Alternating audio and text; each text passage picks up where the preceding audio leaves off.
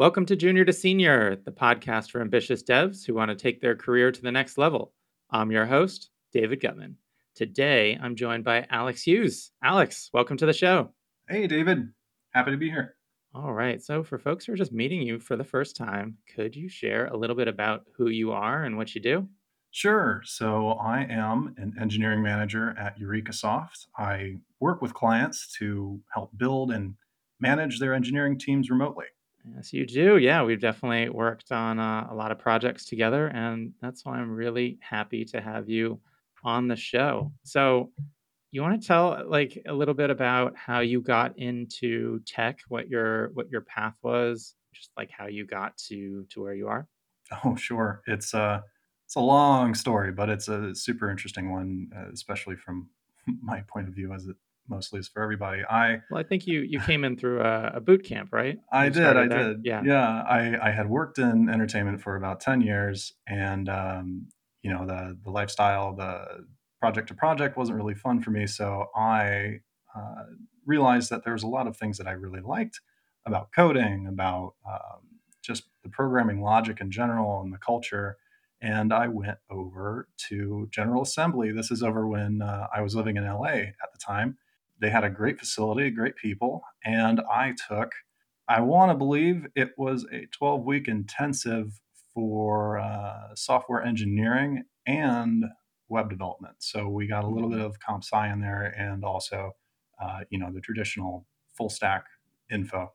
Just the whole Mhm. rundown. It was amazing.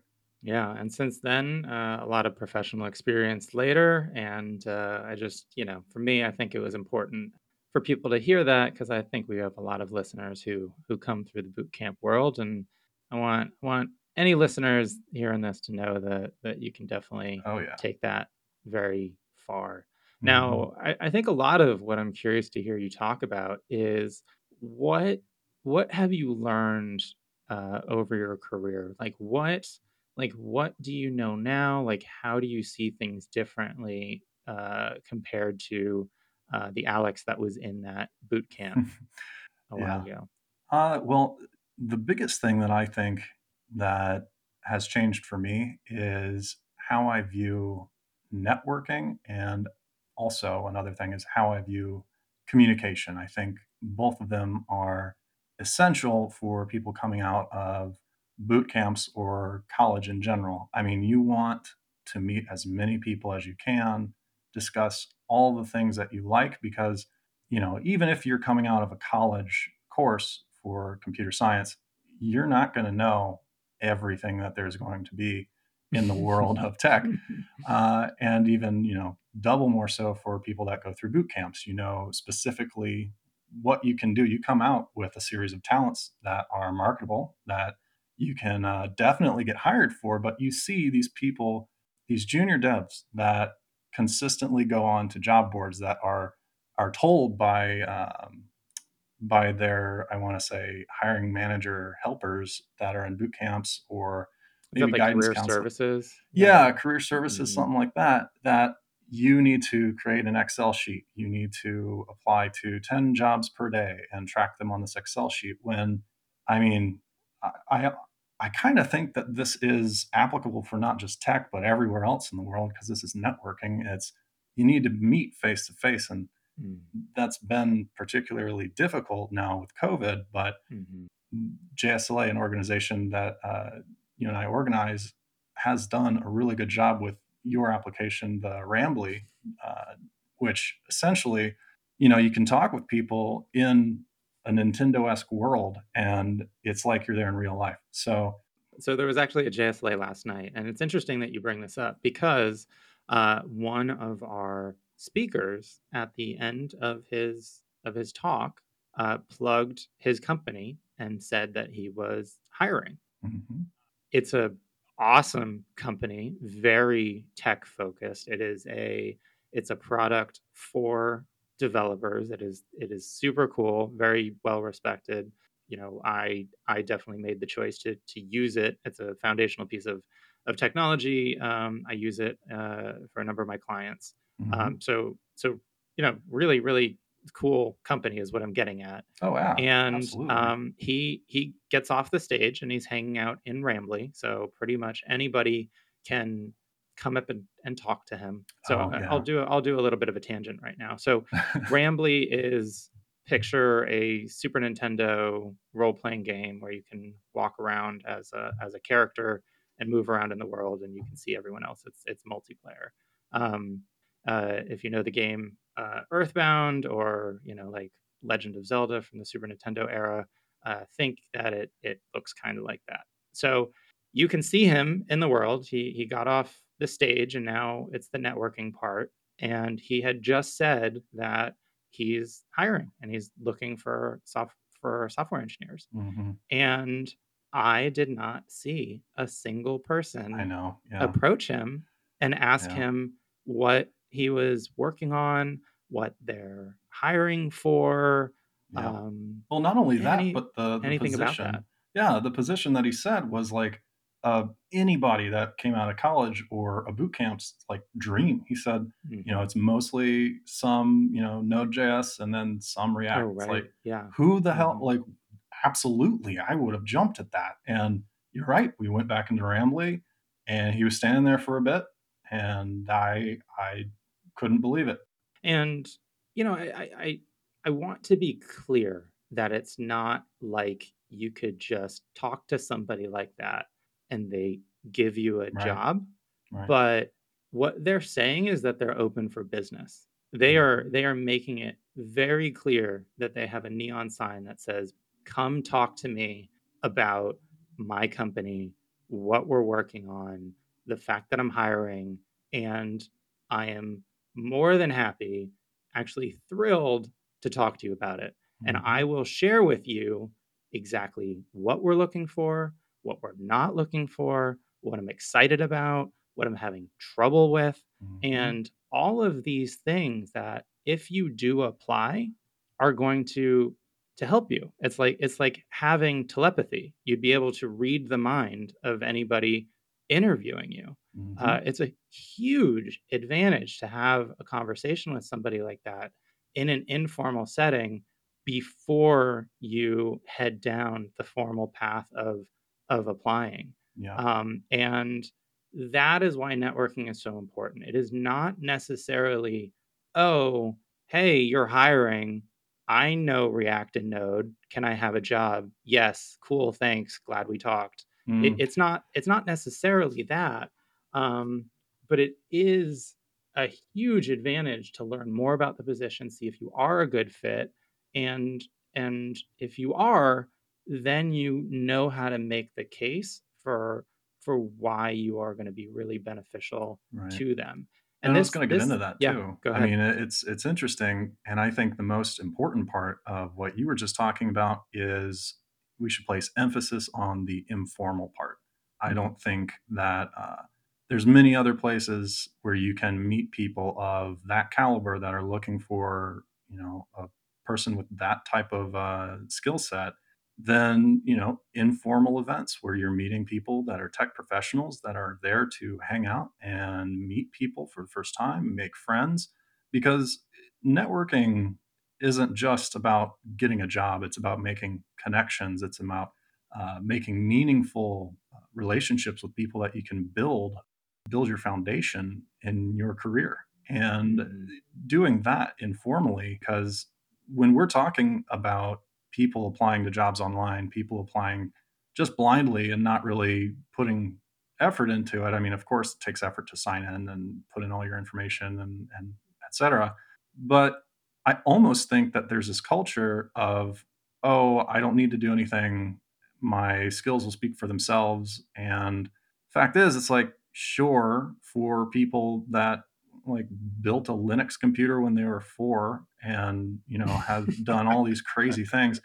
For the vast majority of people, that's not gonna happen. I appreciate the spirit, but I mean, it's true. I mean, I think more what I would say is that yes, if you are well known in the space and people are approaching you, yeah, by all means, yeah, like absolutely, yeah. they know the project that you've worked on. They're coming to you. They Mhm. know you're a known quantity. but that Um, gives you more reason to go up and talk to the people because you are just starting out to be that mhm, person that can make these amazing projects, to be that person that people want to come up to. And, if you don't have a very big community that you can talk to or know people about, talking to people hands down is the key to networking. If mhm. people say, "What is the secret?" You're like, "Well, there's not a secret, but you do need to talk to Uh, people. You do need it's to show them that you it's are yeah. a person that's real." It's showing I would say it's showing up and being present, and so, the other thing that I wanted to say, right, is even if you talk to somebody like that, they're hiring, you approach them like, "Oh, what are you working on? What are you looking for?" And maybe they say something really specific that you don't have, right? Mm. They might say, "Oh, we need people who have experience working on the Linux kernel, that it's just really important to us. We're dealing with this low level stuff or firmware drivers or something like that." And that is like super not you. Like, is this conversation a waste of time? No, because Mhm. you can also dig a little bit and find out, like, oh well, like, do you have other teams that are doing Node and React? And they might say, like, no, not yet, but like, we do have something starting up, like next year. And you'd be like, oh, that's super cool, because that's what I'm working on. Actually, this thing that I just built, I'm pretty excited about, blah, blah, blah. You can tell them about that. And you can also follow up and basically say, hey, so you don't have anything now, but you mentioned you got this thing in the future. Is it all right if I, email you and stay in touch and maybe see how that thing Yeah, progresses? exactly. It's about the relationships. Yeah, and if you form that foundation with that person, you might be the first person to know about Mhm. a future job opening where he or she just might think of you first. They might be like, "Oh wow, this is exactly like that project that dev showed me at the meetup. They would be perfect. I'm just gonna email them and see if they're interested. Because if they are, I'm just gonna save myself a whole boatload of time setting up a job post and interview Oh, and all yeah. of that stuff. And stuff like this happens all the time, but if you don't have the foundation, Mhm. yeah. So I really love that you brought up networking, because I agree. That's something I see a lot of people miss. Mhm. The other thing you brought up is communication. So what what's the difference in how you used to view communication then and communication now? Oh, man. Well, if we think about it, communication before getting into any industry at a professional level is basically one path. You want to communicate with somebody, you are looking to try and resolve or ask a question or pinpoint something that you would like to know. And to me, getting into management and working with other people and understanding that there's goals that I have as a manager, there's goals that the company has as a company, um, which is also part of the networking. You find out what the company's goals are, and Mhm. that's another great thing. There's also the goals of my direct reports. There's the people that I understand they have these things that they want to get better at. They have obstacles that they've tried to overcome. So, with communication comes this very specific type of, I don't want to say power, but it's an ability, a skill to really understand the other person. And I never truly understood the importance of that type of communication until I started managing people. And I have to say, the coaching handbook has been, I can't even explain it. It is right on point with most of the things that I do for one-on-ones and all hands. This is the book that you're The talking book, about? yeah, yeah, yeah, the coaching handbook, I believe it's called, Habit, and I think. habit. Thank you. And for me, it's one of those things where you help the other person become better, and in turn, they help your organization become better. And you also build up that relationship with the person. You try and understand who they are, what they want, what their aspirations are, also what they're good at, what they like doing, and you get a sense for their work habits, they whether or not they have something personal coming up, you can schedule that. It's communication is no longer just a single thread. It is a thousand thread rope that sprays out into other million threads. And it's really understanding how to maneuver around them and get to the bottom of the point that you're really trying to ask. Seems like a lot of your perspective change has been from being a developer to being a manager, right? So it sounds like a lot of the things that you're saying are important to you now are figuring out what's going on in the developer and what do they want and what are they trying to get and things like that. Um, Sure. Yeah. Well, and like you said, what was that really awesome metaphor about the chainsaw? You have a the difference between junior junior dev. devs and Yeah. and mid-level devs and senior devs. It's the okay, why are you building a chainsaw? First of all, well, I just need to get my car door open or something like that. You're like, okay, no, let's not do that. I think the change in communication was, of course, I'll just ask a question. That's the junior, right? Mid is like, okay, I can ask a question and I can show you what I've done. And then the manager or senior is, why am I asking this question? What is the meta to this communication that we're going to have? And what is my goal? And is this in service of that goal? Let's say you kind of had enough with management. You went back to being an individual contributor. I know a lot of managers can go back and forth. What would you do differently with your communication? If your manager left you out on an island for 2 weeks and he came back, would he be happy or would he be sad? And honestly, as a junior dev, asking questions, being accountable for your decisions and how you choose to address obstacles that have come your way and show your manager that you have overcome certain things that you've learned from. That to me is what I consider to be communicating with the manager on a more output based level. So if you want to do something that really improves yourself and outlook as a junior dev, I would say focus on the process, focus on giving people context to the process, and also being in a constant level of upwards optimization or efficiency. You want to continue to become an effective member of your team. And if it's little by little every day, that's great. But you want to avoid the plateaus. You want to avoid the receding. That to me is what matters. Is that you show accountability towards the projects that you're given, that you are able to make mistakes and learn from them, and you are able to communicate what you have learned to your manager in a confident manner. Mhm. So let's dig into like the sort of that flip side. So like what are the behaviors of like somebody who's reported to you that had horrible communication? Like what does that look like managing somebody with horrible communication and why is that a problem for you? Right. So it kind of goes back to what I was talking about with communication and, okay, I'm going to ask this question. I don't know why. In a lot of the check ins that I've had with some of my engineers, we've had people just say, there's this problem, period. And I'm waiting on the Slack channel and I'm understanding, like, okay, I know. I've seen that in the main channel. That was a pretty big thing. What do you have to say about it? Like, what do you are you going to tell me that you want to replicate it again? Because we don't want that. What do you want me to assume here? Like is the idea that they're just like pointing to this problem and waiting for you to solve it for them or something? Exactly. Yes. You do not want to do that. That to me is a sign of a dev that is not interested in finding out the problem themselves. And by proxy, they're not interested in improving their skills as a dev in the organization that we're in. Mhm. So if you were in a one on one with me and there was an issue that you wanted to talk about, you have to think about what is the issue?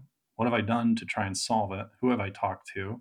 What does the issue do? How does it affect the environment that we're in?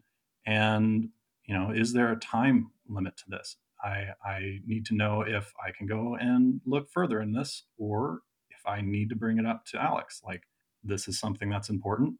It's managing essentially the projects that you're given in a way that gives you accountability as the dev and also gives me confidence as the manager. And by bringing up issues in a structured way, shows me that you've thought about it. That number one, you're aware of it. That was bad, and it's something that you want to change. And coming up with certain approaches. I mean, what's wrong with giving me four different ways that we can solve it? One of the, it doesn't have to. Just thinking about all the different ways is a great act in of itself. Even if one of the ways is we just forget about it and the site won't crash again, I swear. Like, okay, no, but that's a great thing to just play around with in your head, because if you think about all these ridiculous situations along with some serious ones, it's bound to bounce off and really yield some important results. Now, of course, I'm not saying to make jokes all the time, but it is incredibly important to be aware and consistent in how responsible you are for the projects that are given to you. It sounds like the one of the worst things that you can see is when a, you know, a developer comes to you with problem, but they're effectively just saying, "Here's the problem." Effectively, you know, they're just asking you or implying that you should solve it for them. Now, you know, on one hand, I think your tech lead, your manager, I think they can be incredible resources for getting problems solved. In some cases, they're going to be the ones that are going to, if it's a problem with a feature or like an epic or a collection of features, and there's some sort of deadline or any kind of like target to hit, they're an amazing person to talk to because they're going to be really, you know, probably your best shot at getting the scope cut. They may even be able to say like, oh, okay, that's a problem, well, that's not that important, we don't actually have to do it. Or okay, well, we can just ship first and then we'll figure out a better way to do it. Or, oh, well, okay, building it ourselves is not likely to work very well, or you're not enjoying it, or something like that. That's fine. There's this service that we could just pay for, and you know, we can sidestep it that way.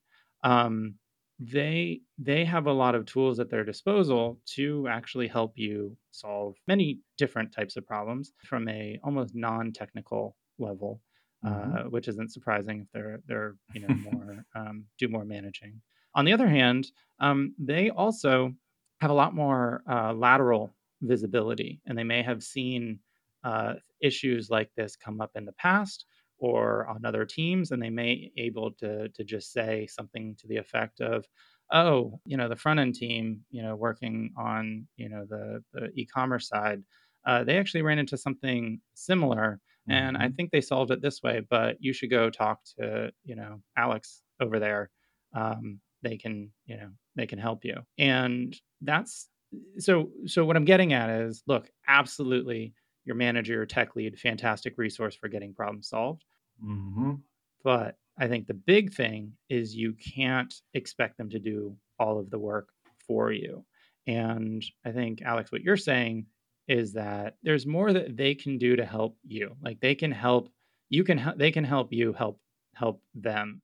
It sounds like one of the most useful things that you were talking about is to uh, come up with potential options, right? Like Mhm. just providing example solutions, no matter how flawed. So one of the things that I think you suggested is one of the solutions is do nothing. Like this is, you know, Mhm. we actually don't have to take painkillers for the headache because it's going Yeah. to go away on its own. So we'll do the do nothing approach, which, you know, might be incredibly flawed, but it gives you a place to start talking about it. But even just giving one option is not nearly as helpful as I think you mentioned. 4, 3 is quite often a magic number where the your manager can evaluate the trade-offs and recognize what's important and maybe use that as a way of informing what they might suggest. Sure. Yeah. I mean, in some sense too, in the check-ins, the method of which you ask a question and the method in which I enforce how people ask questions sort of drips down very much so into the culture of the organization that you work in. Do you want engineers always coming to you for an answer? I mean, there are many times where If they straight up asked me a question, I could answer it. Absolutely. Like, sure. Uh, who else have you asked about this? Oh, no. And I figured I'd just come to you. It's like, okay, well, go ask other people because You mean like their teammates, like other engineers? Yeah. absolutely. Go ask the other engineers. Like, this is something that is a healthy way of learning how to deal with obstacles by yourself and also learning how to deal with obstacles as a team and working with, I would say, 18 engineers. Somebody has an issue. I'm not there for whatever reason. They should be able to be self reliant and understand, okay, here are different things that we know how to do. Here's, we're all going to attack this in the same way. It's that culture of being accountable for what you do. Mhm. And I think that's one of the many threads of communication and how it can be used to improve the efficacy of whatever organization that you're in. And I very much believe that it's a healthy way of not only just running a business, but also allowing engineers to learn. There's so many different ways where if I had just answered a question straight up, they wouldn't have gone into a repository and looked at a certain function and found out that it returns something that they weren't really expecting. Now they understand the issue and they come out with a greater understanding of the system that they work in. And Mhm. Yeah, it's kind that of like just returns they're never gonna get stronger if you keep lifting the weights for them. absolutely. Yeah, it returns in dividends. And the more you do it, the more returns that Mhm. you'll see. Yeah. So flipping that around, I just wanna try and put a little bit more of a bow on this. Like, Sure. if, uh, if that's the sort of the worst way that an engineer can communicate with you is, "Here's a problem." Just sort of, Hmm. just like leaving a thing on the doorstep and no other information. Like, what's the ideal? Like, just give a very concrete example of, like, what an ideal, set of communication that a listener could emulate is. So, first of all, the ideal is one that promotes confidence in your understanding about the issue. So, there are many ways to do that. One of the ways is stating the issue in a comprehensive way and listing the things that you've tried in order to figure it out. This doesn't necessarily have to always be about issues. It could be about any questions that you may have for any number of reasons. I don't understand this documentation. There's, the I have a question about a Slack channel. Any question that you have, it's good to show that you understand what the question actually is. You don't want to say, I don't understand this certain Slack channel, so I've logged out of my Google account. Like, what? No. Okay, what exactly is the issue again? Please tell me. But this way, if you inspire confidence, you show us what you've done to try and address it, that the specific people that you've talked to, what their recommendations are, you still can't fix it. Then you give me what you think it is. I think that there's a lot of merit into shooting in the dark when you don't really understand, what it is, and saying, due to all of these things above, I think it is X, Y, and Z. Don't be afraid of failure. That's the other thing. It's not going to kill your career. It's not going to, and honestly, if a manager, looks down at you for trying to figure it out, that's on them. It's not on you.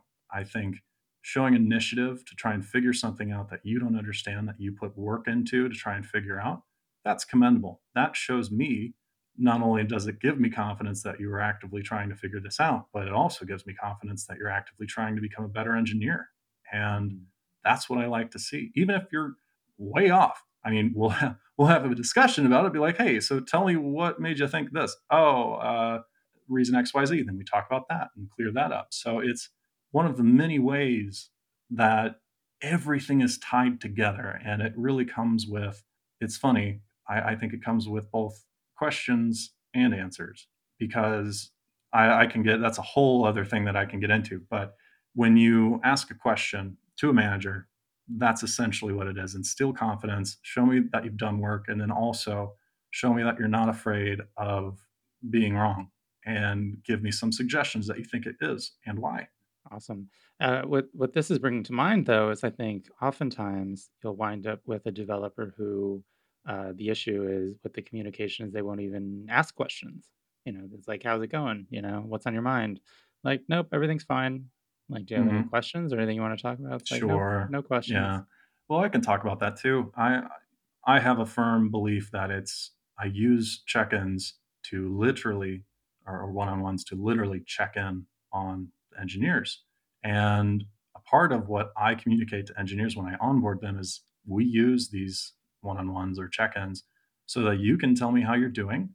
I can use them to give you pointers or bring up things that I'd like to see you improve, and you can tell me your goals. You can tell me some things that you were excited about last week. You can tell me things that you were disappointed about last week. And it's a very personal meeting between two people. So when I see that there's not a lot of effort being put into those things, that they don't really care about that meeting, to me, and I very much so make this clear to them, this does not show me that you are interested in getting better in this organization.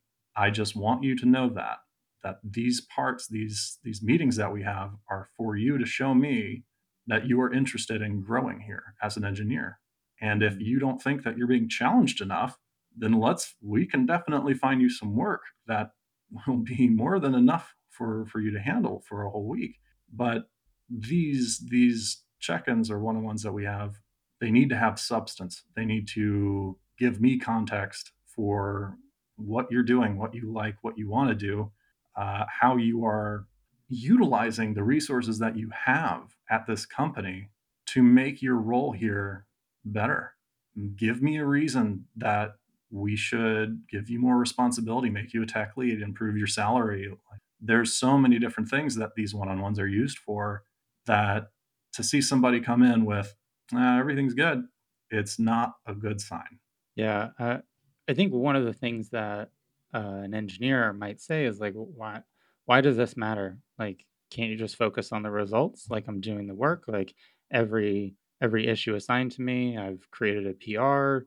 They've been relatively bug free. Like, why are you making me come to you with like questions, or why do I have to talk about how my weekend was?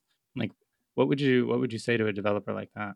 Well, I would kind of question, what do you want to do with your role? Would you always like to be at this rate at doing these same things? And if so, I'm still going to need more from you, because I need to know that you're still in the same mindset, that you can still provide the same amount of work and quality of work. I don't want to just be blindly handing out these projects to you because, oh, okay, I can do them. And I'll give you the same amount of quality, which is, if you're doing good quality, sure. But it also doesn't give me a lot of confidence that if you are faced with something that is rather challenging to you and your skills, that you're not just going to give up because, Mhm. oh, I don't want to do this. It's not, I feel like this challenges me too much, or this isn't, in line with what I want to do. I'm almost off of work, which it's just like, sure, we have work hours, but this is something that's really important. We need you to pick it up tomorrow morning. Oh, okay, well, I'll try. To me, it showcases the effort that an engineer wants to put into their job. And Mhm. personally, I think getting to know your manager, there's a lot of positives that you can have with that. I think people that don't want to go into one-on-ones either don't understand the usefulness of it, or they're not that invested in their role that they are currently in. Yeah. I mean, I think a lot of what we covered is really pointing to what is the purpose of this communication? Like, why is it important? Mhm. And I think the truth is, look, if you are solo, like you are just working on your own projects just by yourself, and you are the Mhm. only customer, um, you don't need any Yeah, communication, right? There's it's no fine. there's no alignment that needs to happen. Like you Who are don't you have a hurting? teammate. You don't have a teammate who you need to divvy up work and make sure that you're not stepping on each other's toes. You don't have to worry that you are going to take divergent approaches that are going to compete with each other. Like you're not going to start rowing in different directions or Yeah, something like that. right, Um, exactly. if it's not like you have to worry that you have customers that you don't understand, right? So if you are your own customer, then you know them perfectly. Like you wouldn't Mhm. need to have a product manager explain to you what an accountant is really looking for in the SaaS product that you're building. So you wouldn't need to understand that or kind of communicate back to the product manager what the constraints are so that they could fix the scope and come up with better solutions. Like you wouldn't need to do those things. Mhm. Um, but the truth is, if you are going to work on any team or you're going to work with any other person, uh, that communication is coordination. Mhm. There's kind of a limit to how effective you can be, um, no matter I think you're a 10x coder or a 100x coder or something like that. You're just not actually going to be providing that value if you do not coordinate well with your teammates or ultimately the end user. Yeah. And it is two ways, right? On one hand, you do need to know what the other people are thinking, right? So that is the importance of asking questions. I think you've talked a lot about that. Um, but also you need to be able to answer questions, right? It's Mhm. people need to be able to know, or even ideally not even have to ask questions. You should be able to uh, thoroughly communicate what your goals are, what your strategies for how to achieve them are, and what your specific I want to say tactics because tactics and strategy go together, but Mhm. what your specific methods are for achieving those goals. And so oftentimes that's like, okay, why? So we have this issue open to create, a new page that achieves these things for users. Like, so like users can't do this today. We want them to be able to do it tomorrow. So that's the issue. Now open up a pull request that Mhm. makes that possible. Well, there's an Right. infinite number of ways of doing that. And so it is really helpful to any managers, any stakeholders, and your teammates to get a clear sense of why you are going with the approach that you've chosen, what the Mhm. alternatives were, and what went into that decision, like what the possible drawbacks are. It's like, in any leadership position, you need to lead by example. So when I request people say, okay, you please ask questions this way. And in return, when there are new tickets to be made, when there's new epics that we put up on ZenHub, I require just as much detail and to service these engineers. It's like I'm not going to just say, "Here's this gigantic thing that you need to do. Let me know what the estimate is." It's very much, I'm going to split this into subtasks. Here's what we need to do. Here's some context that product gave us. Here's all the areas and repositories that we're going to be using. And here's some Figma drawings for the front end and also back end. This is how we would like the data to be given to us, etc. The more context that you give anyone, the better. It's Mhm. communication, it's collaboration. It is essential to the success of any project that you want to do. Mhm. Are there any, like, daily habits or routines that you really, like to see developers do? Oh yeah. Well, we have one really good thing that we somewhat I like to see developers create a plan for the day, and that plan includes all of the different tasks So this is every day? every single day.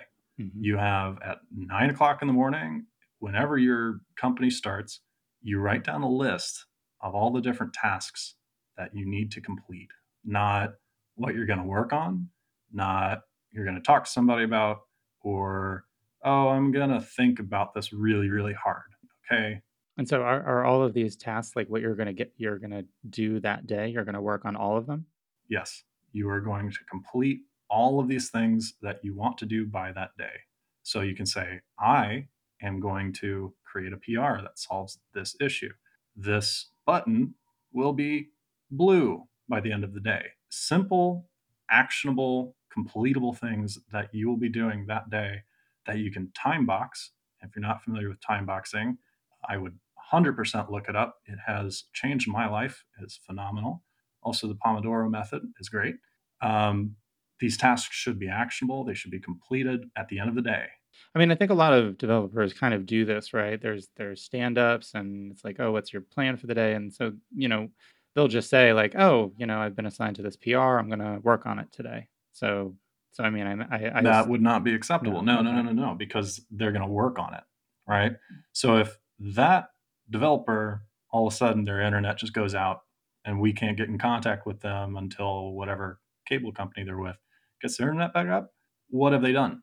Mhm. You meaning so they worked on it all day, but they didn't complete it, and, so it did nothing for the company, right? Like, if they Yeah. disappeared, I mean, yeah. yeah. Where's Mhm, the code? Oh, it's on their local machine. Okay. Well, mhm, that's not good. So that means that there's an entire day of us paying an engineer that is gone. And also, this allows them to structure their day, whether or not they use Stand Uply or other, scheduling apps. I think this is a key habit for many, many engineers that mid, senior, I don't really think it matters. Structuring out your day and giving yourself a goal to complete will make you an incredibly productive member of your team. mhm. I mean, I think the most important thing here is that feedback loop, right? So, I think the reason Right? why you're saying that, and I agree, that I'm gonna work on this PR is not acceptable, because there's no yes or no to that. Like, Mhm. if they open up the issue and they read it again, well, technically they worked on it, right? So, yep, worked on it. There's no accountability. There's no scorecard. There's no way for them to know if they achieved anything. Yeah, I agree. And what's better is that as you'll see, people that are invested in their role, invested in the company that you're with, and really like what they do, there's a high chance that the amount of things that they are able to achieve goes up and the amount of things that they weren't able to achieve during that day goes down. So it's just another way of improving your skills in it as an engineer and also giving your manager something to look at and have tangible proof that you have improved, so you Mhm, can say, hey, I have been scheduling 15 things to do today. When I started 3 months ago, I was scheduling 5 things to do. I think this is a substantial increase in my value here, and I would like to have a raise. mhm, I think it's it's good on so many facets.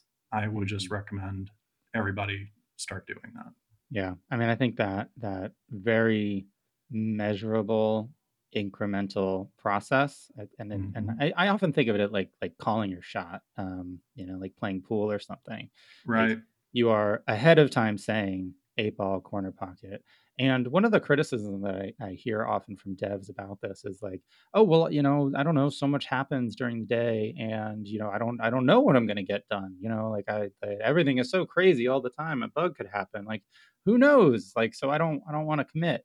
And again, it's like this fear of being wrong, like Mhm. as if there isn't value Oh, from man. knowing and recording that, hey, Mhm. today I set out to add a new like CSV download feature to the page. Um, Mhm. like that's verifiable. At the end of the day, you can say like, yep, yesterday the user could not click a button and have a CSV downloaded, and today they can go to report and have a Yeah. CSV downloaded. I completed that today. Mhm. That's verifiable, and I think developers are really scared of committing to that, and then you know because especially if they're in a chaotic environment, that if they commit, they plan, they commit to saying like, yes, I'm going to have this done today, and then all of a sudden a showstopper production bug happens and they need to work on that, and then they don't finish the thing that they plan to, they're like afraid that that's bad.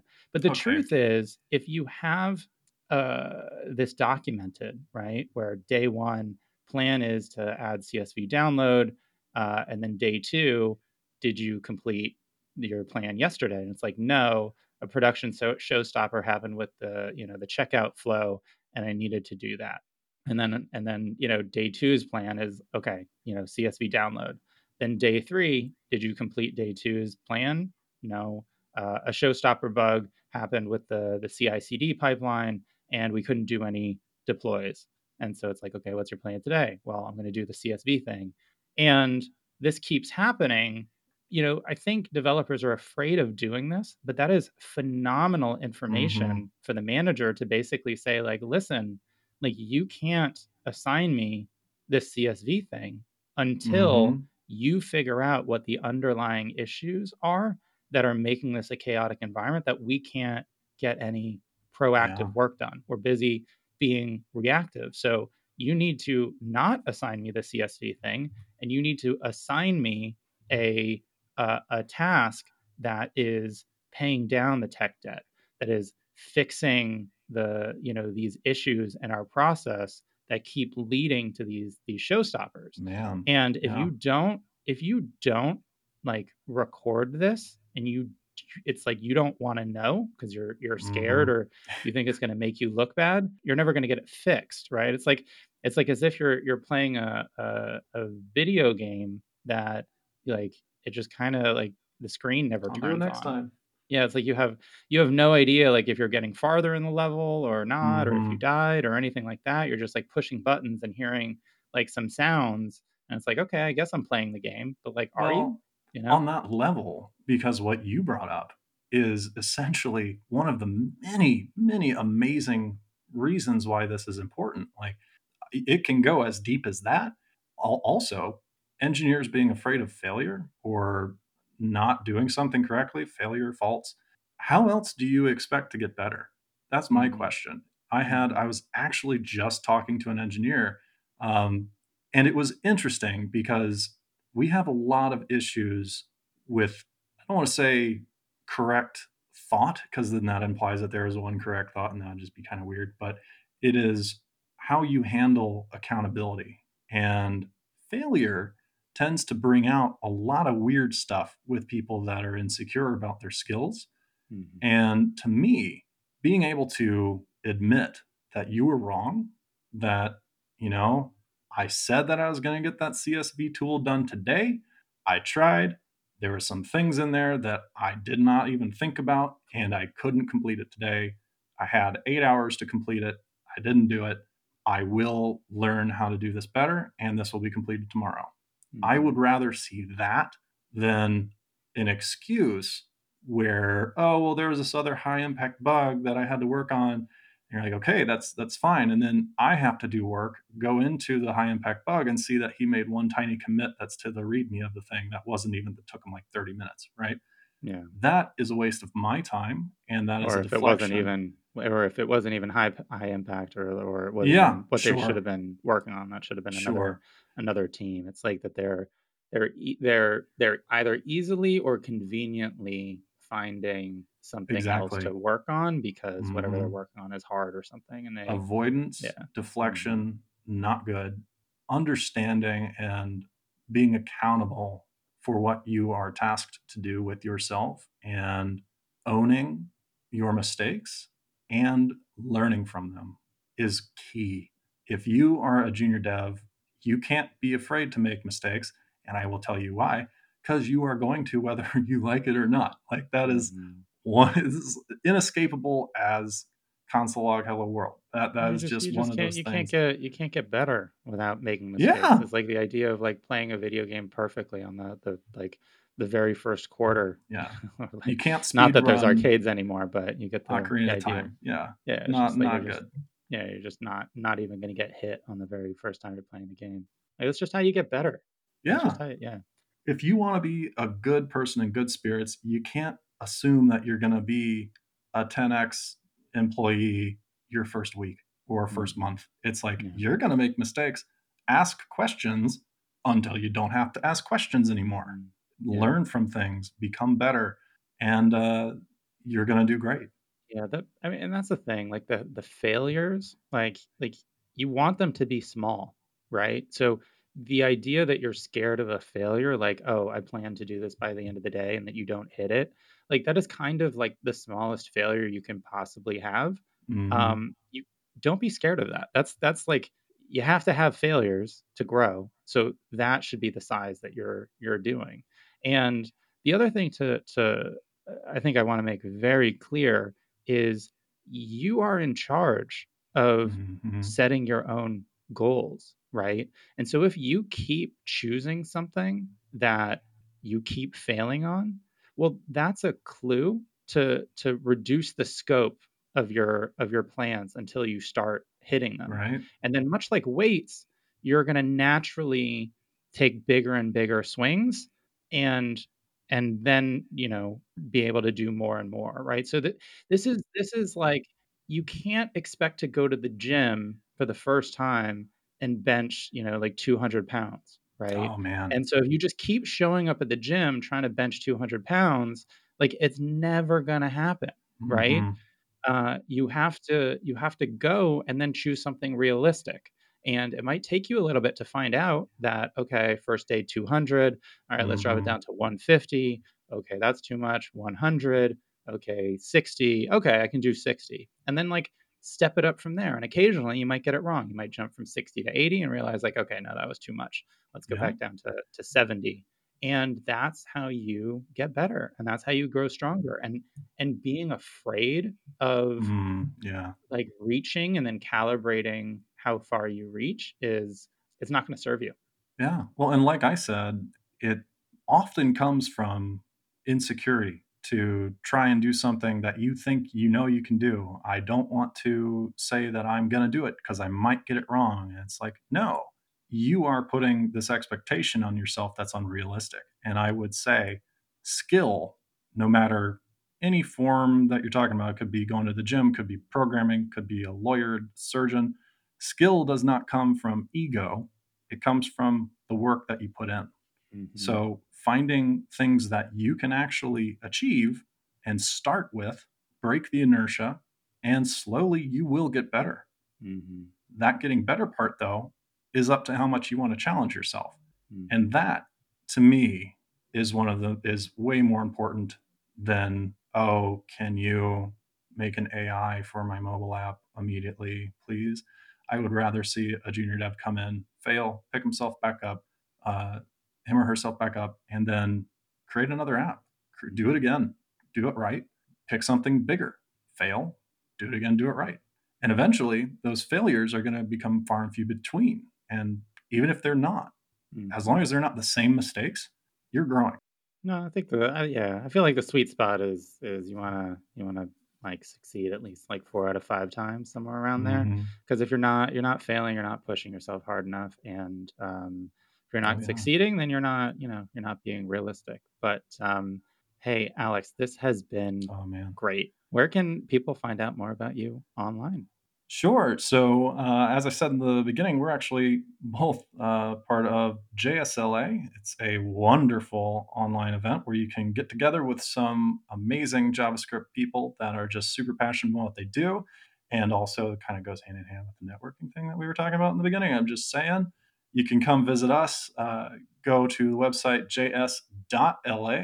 We have an event almost every month of the year except November and December. October is our last event. So if there are any speakers that have anything that they'd like to talk about, any adventures that they've had with some new code, or just any experiences that have made them a better developer or person, we'd love to hear from you. David, I really appreciate the time. This has been fun, and it was great talking with you, man. Yeah, thanks for joining me today. All right, folks, that's it for this week. I'm David Gutman, and I hope you join me again next time for Junior to Senior.